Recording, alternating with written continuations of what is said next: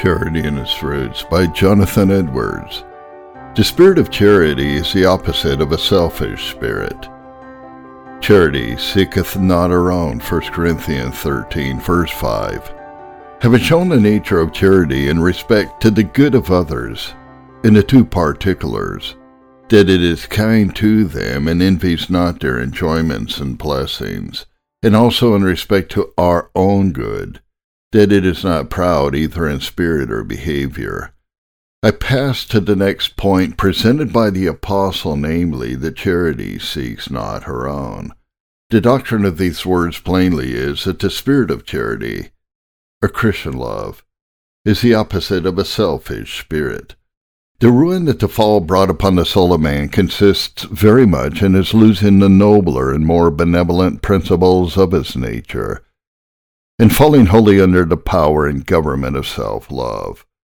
Before, and as God created him, he was exalted and noble and generous, but now he is debased and ignoble and selfish. Immediately upon the fall, the mind of man shrank from its primitive greatness and expandedness to an exceeding smallness and contractedness, and as in other respects, so especially in this. Before, his soul was under the government of that noble principle of divine love, in which it was enlarged to the comprehension of all of its fellow creatures and their welfare.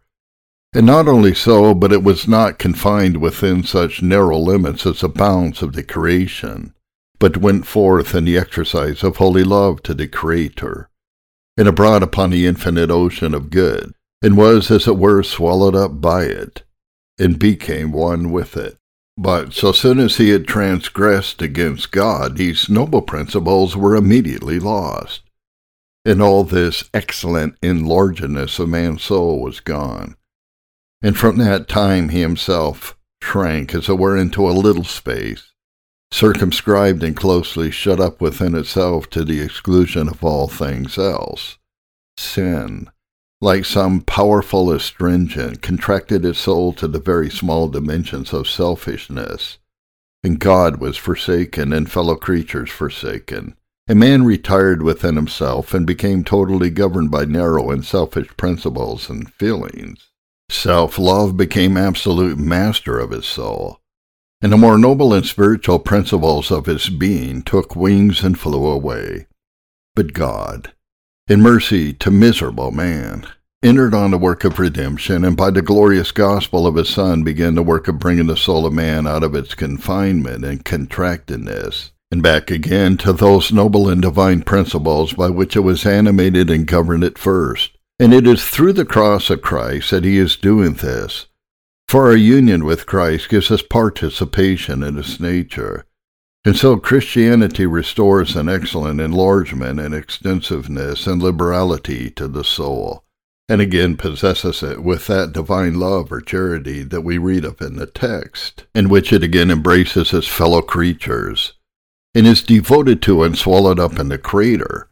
And thus charity, which is the sum of the Christian spirit, so partakes of the glorious fullness of the divine nature that she seeks not her own, or is contrary to a selfish spirit.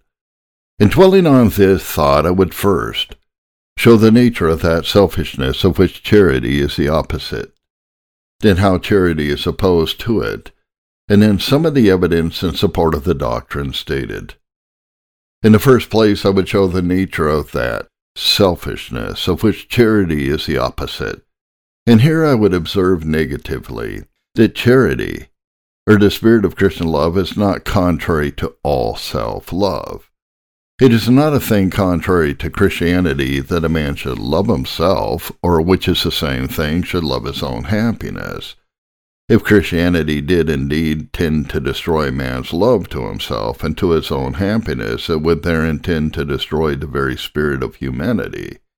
But the very announcement of the gospel is a system of peace on earth, and goodwill toward men, Luke 2, verse 14, shows that it is not only not destructive of humanity, but in the highest degree promotive of its spirit, that a man should love his own happiness, is as necessary to his nature as a faculty of the will is, And it is impossible that such a love should be destroyed in any other way than by destroying his being. The saints love their own happiness, yea, those that are perfect in happiness. The saints and angels in heaven love their own happiness. Otherwise, that happiness which God has given them would be no happiness to them. For that which anyone does not love, he cannot enjoy any happiness in. That to love ourselves is not unlawful is evident also from the fact that the law of God makes self-love a rule and measure by which our love to others should be regulated. Thus Christ commands in Matthew 19, verse 19, "You shall love your neighbor as yourself," which certainly supposes that we may and must love ourselves. It is not said more than yourself, but as yourself. But we are commanded to love our neighbor next to God, and therefore we are to love ourselves with a love next to that which we should exercise toward God himself. And the same appears also from the fact that the Scriptures, from one end of the Bible to the other, are full of motives that are set forth for the very purpose of working on the principle of self-love. Such are all the promises and threatenings of the Word of God, its calls and invitations, its counsels to seek our own good, and its warnings to beware of misery. These things can have no influence on us in any other way than as they tend to work upon our hopes or fears. For to what purpose would it be to make any promise of happiness, or hold forth any threatening of misery to him that has no love for the former, or dread of the latter? Or what reason can there be in counseling him to seek the one, or warning him to avoid the other? So it is plain negatively that charity or the spirit of Christian love is not contrary to all self-love. But I remark still further, affirmatively, that the selfishness which charity or a Christian spirit is contrary to is only an inordinate self-love. Here, however, the question arises, in what does this inordinateness consist? This is a point that needs to be well stated and clearly settled, for the refutation of many scruples and doubts that persons often have depends upon it. And therefore I answer first, that the inordinateness of self-love does not consist in our love of our own happiness, being absolutely considered too great in degree. I do not suppose it can be said of any that their love to their own happiness, if we consider that love absolutely and not comparatively, can be in too high a degree, or that it is a thing that is liable either to increase or diminution. For I apprehend that self-love in this sense is not a result of the fall, but is necessary in what belongs to the nature of all intelligent beings, and that God has made it alike in all, and that saints and sinners and all alike love happiness, and have the same unalterable instinctive inclination to desire and seek it. The change that takes place in a man when he is converted and sanctified is not that his love for happiness is diminished, but only that it is regulated with respect to its exercises and influence, and the course and objects it leads to. I will say that the happy souls in heaven do not love happiness as truly as the miserable spirits in hell. If their love of happiness is diminished by their being made holy, then that will diminish their happiness itself. For the less anyone loves happiness, the less he relishes it, and consequently is the less happy. When God brings a soul out of a miserable state and condition into a happy state, by conversion, he gives him happiness that before he did not have. But he does not at the same time take away any of his love of happiness. And so when a saint increases in grace, he is made still more happy than he was before. But his love of happiness and his relish of it does not grow less as his happiness itself increases. For that would be to increase his happiness one way and to diminish it another.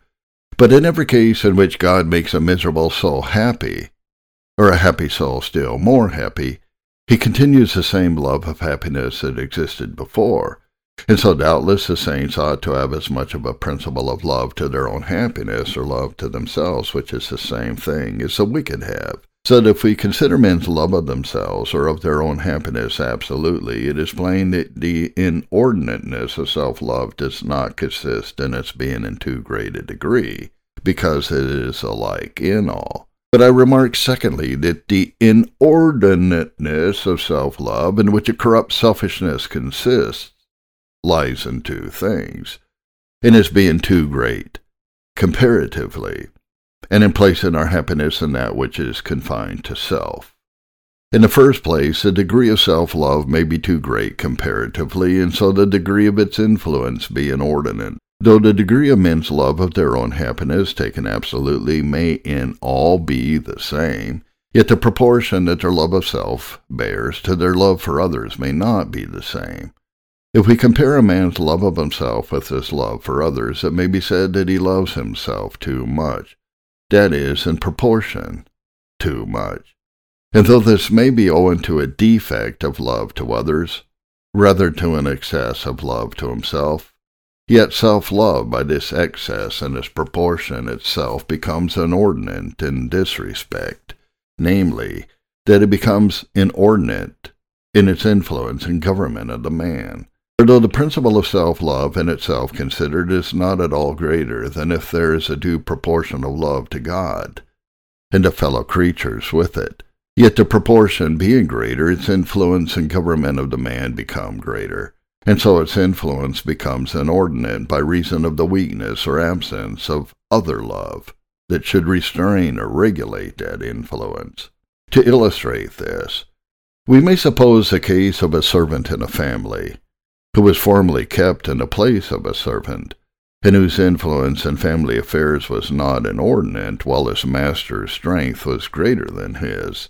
And yet, if afterward the master grows weaker and loses his strength, and the rest of the family lose their former power, though the servant's strength be not at all increased, yet the proportion of his strength being increased, his influence may become inordinate, and from being in subjection and a servant, he may become a master in that house, and so self-love becomes inordinate. Before the fall, man loved himself for his own happiness as much as after the fall. But then a superior principle of divine love had the throne, and was of such strength that it wholly regulated and directed self-love.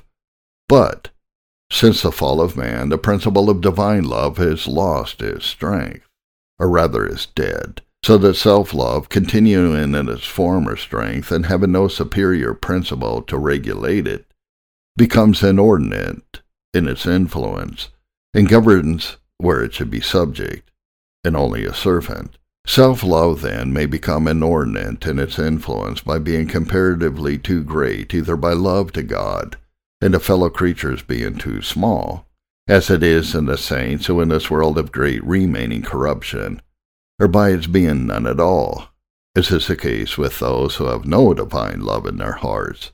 Thus, the inordinateness of self-love with respect to the degree of it is not as it is considered absolutely, but comparatively, or with respect to the degree of its influence. In some respects, wicked men do not love themselves enough, not so much as the godly do, for they do not love the way of their own welfare and happiness, and in this sense it is sometimes said of the wicked that they hate themselves, though in another sense they love self too much. It is further true in the second place that self-love, or a man's love to his own happiness, may be inordinate in placing that happiness in things that are confined to himself.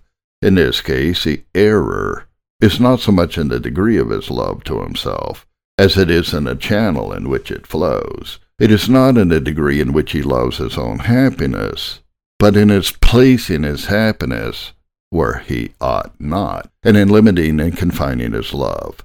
Some, although they love their own happiness, do not place that happiness in their own confined good, or in that good which is limited to themselves, but more in the common good, in that which is the good of others, or in the good to be enjoyed in and by others. A man's love of his own happiness, when it runs in this last channel, is not what is called selfishness, but is the very opposite of it, But there are others who, in their love to their own happiness, place that happiness in good things that are confined or limited to themselves, to the exclusion of others. And this is selfishness. This is the thing most clearly and directly intended by that self-love which the Scripture condemns. And when it is said that charity seeks not her own, we are to understand it of her own private good, good limited to herself. The expression, her own, is a phrase of appropriation and properly carries in its signification the idea of limitation to self. And so the like phrase in Philippians 2 verse 21, that all seek their own, carries the idea of confined and self-appropriated good, or the good that a man is singly and to himself, and in which he has no communion or partnership with another, but which he is so circumscribed and limited to himself is to exclude others. And so the expression is to be understood in 2 Timothy 3 verse 2. For men shall be lovers of their own selves. For the phrase is of the most confined signification, limited to self alone, and excluding all others. A man may love himself as much as one can, and may be, in the exercise of a high degree of love to his own happiness, ceaselessly longing for it, and he may yet so place that happiness that in the very act of seeking it, he may be in the high exercise of love to God, as for example when the happiness that he longs for is to enjoy God, or to behold his glory, or to hold communion with him. Or a man may place his happiness in glorifying God. It may seem to him the greatest happiness that he can conceive of, to give God glory, as he may do, and he may long for this happiness, and in longing for it he loves that which he looks on as his happiness. For if he did not love what in this case he esteemed as happiness, he would not long for it, and to love his happiness is to love himself. And yet in the same act he loves God because he places his happiness in God. For nothing can more properly be called love to any being or thing than to place our happiness in it. And so persons may place their happiness considerably in the good of others, their neighbors for instance, in desiring a happiness that consists in seeking their good. They may in seeking it love themselves and their own happiness. And yet this is not selfishness because it is not a confined self-love. But the individual self-love flows out in such a channel as to take in others with himself. The self that he loves is, as it were, enlarged and multiplied, so that in the very acts in which he loves himself, he loves others also. And this is a Christian spirit, the excellent and noble spirit of the gospel of Jesus Christ. This is the nature of that divine love or Christian charity that is spoken of in the text. And a Christian spirit is contrary to that selfish spirit which consists in the self-love that goes after such objects as are confined and limited, such as a man's worldly wealth, or the honor that consists in a man's being set up higher in the world than his neighbors, or his own worldly ease and convenience, or his pleasing and gratifying his own bodily appetites and lusts.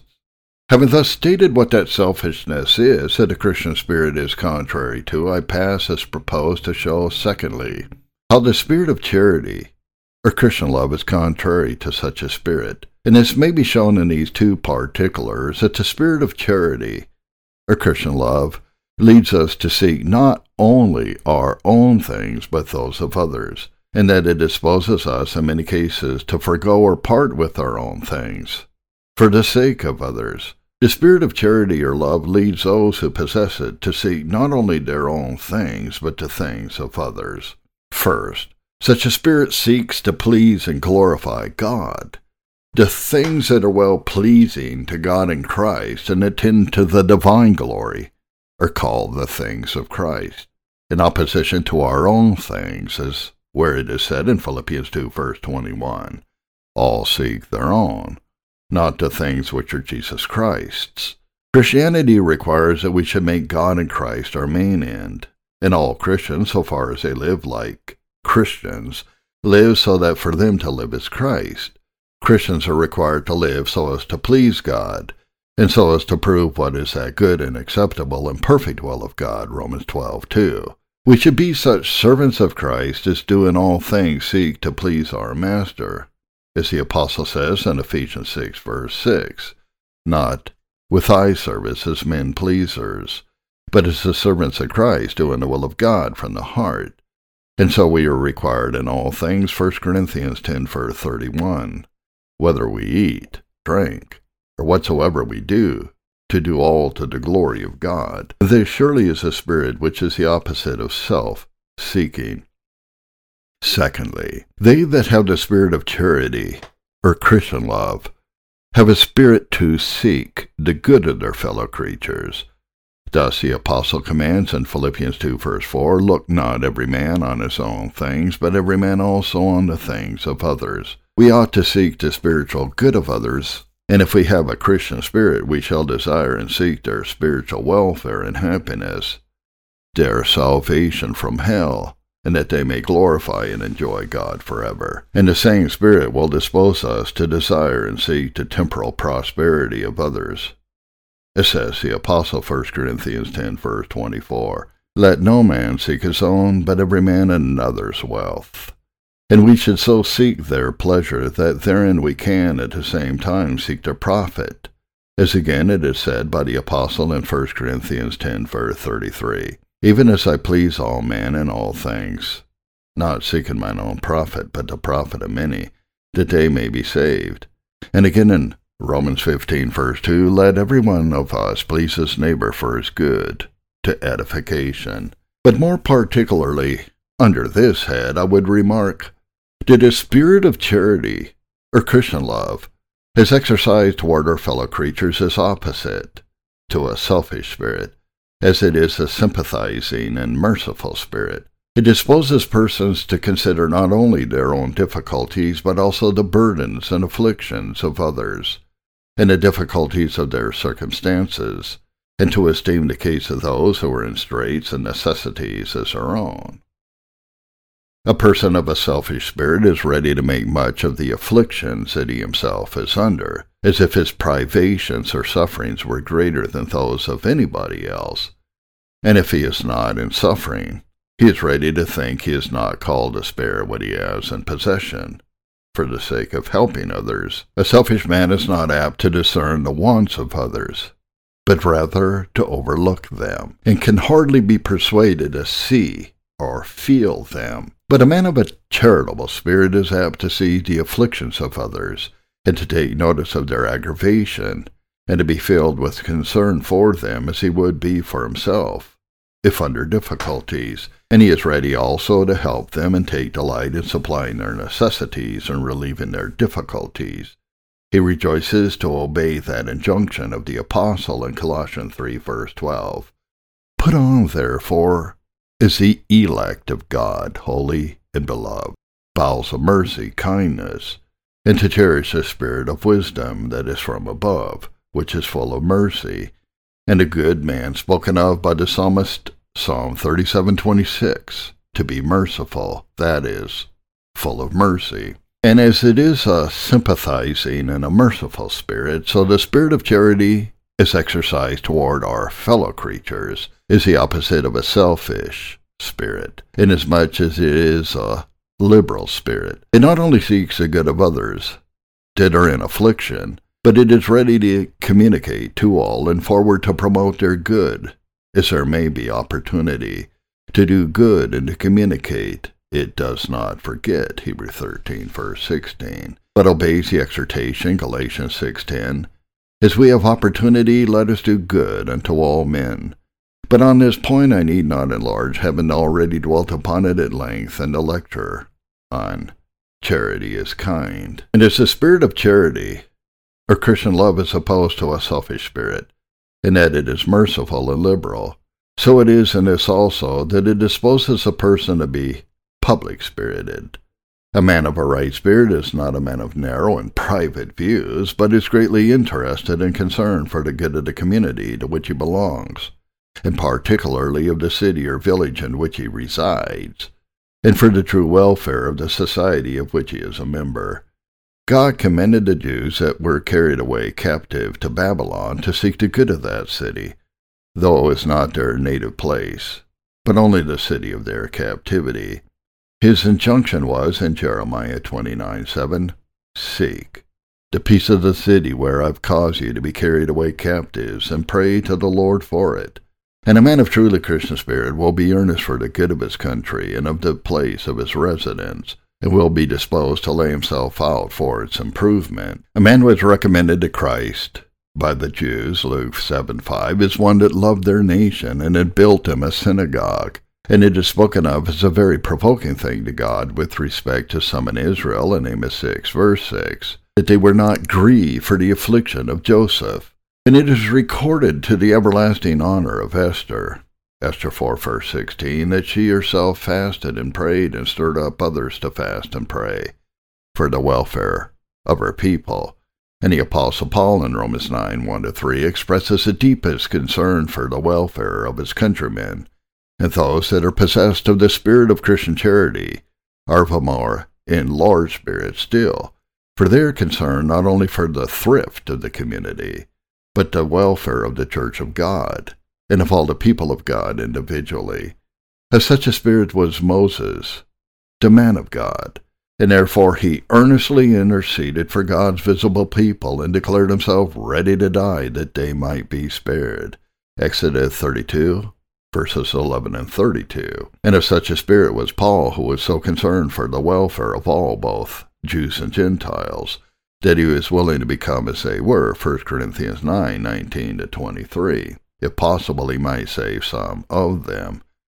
Especially will the spirit of Christian love dispose those that stand in public capacity, such as that of pastors and magistrates, and all public officers to seek the public good.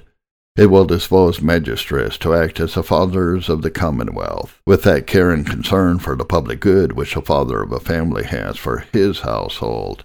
It will make them watchful against public dangers and forward to use their powers for the promotion of the public benefit, not being governed by selfish motives in their administration, not seeking only or mainly to enrich themselves or to become great, and to advance themselves on the spoils of others, as wicked rulers very often do, but striving to act for the true welfare of all to whom their authority extends.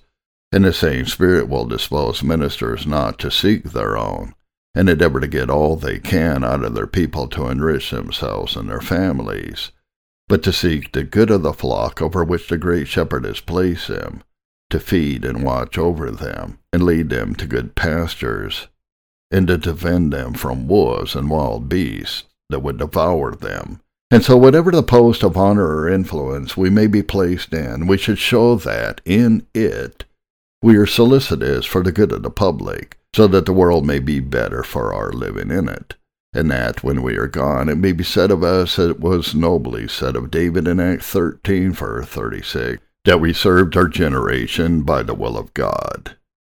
But the spirit of charity or love also disposes us in many cases to forego and part with our own things for the sake of others. It disposes us to part with our own private temporal interest, and totally and freely to renounce it for the sake of the honor of God and the advancement of the kingdom of Christ.